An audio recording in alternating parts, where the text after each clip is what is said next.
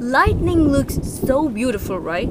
But what if it strikes anyone? Globally, there are about 40 to 50 flashes of lightning every second, or nearly 1.4 billion flashes per year. Sounds cool, right? These electrical discharges are powerful and deadly, so it can definitely roast any person very easily. I'm sorry.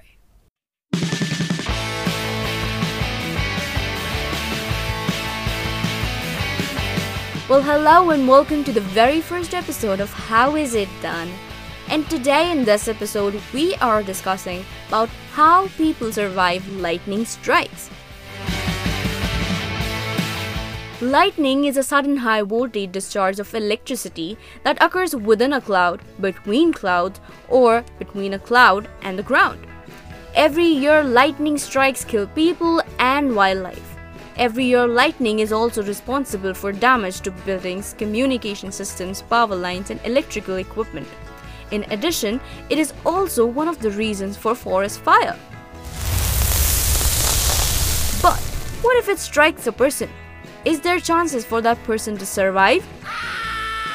Roy Cleveland Sullivan, a United States park ranger in Shenandoah National Park in Virginia, was hit by lightning 7 times and survived all of them.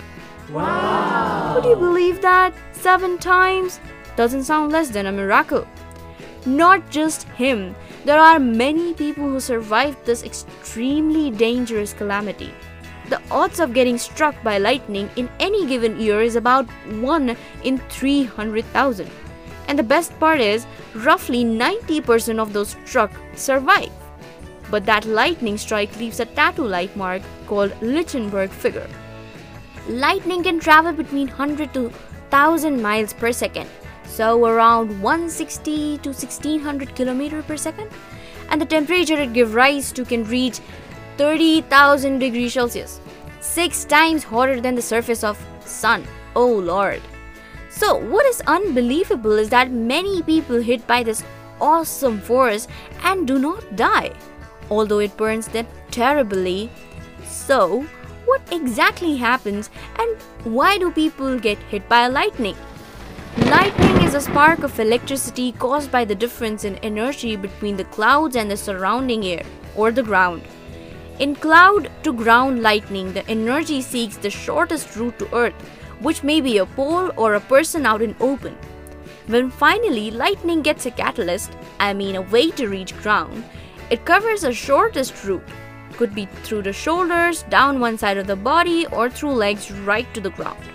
Majority of its energy is discharged into the ground, and that is the reason why the person don't die. But it surely causes burns, shock, and pain. A lot of pain.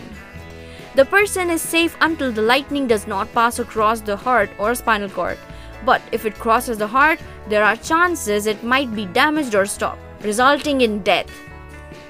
Now the main question, how to survive lightning, or how you can save yourself getting hit by lightning.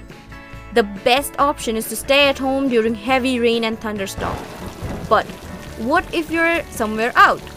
Then avoid standing near trees, poles, and in open areas.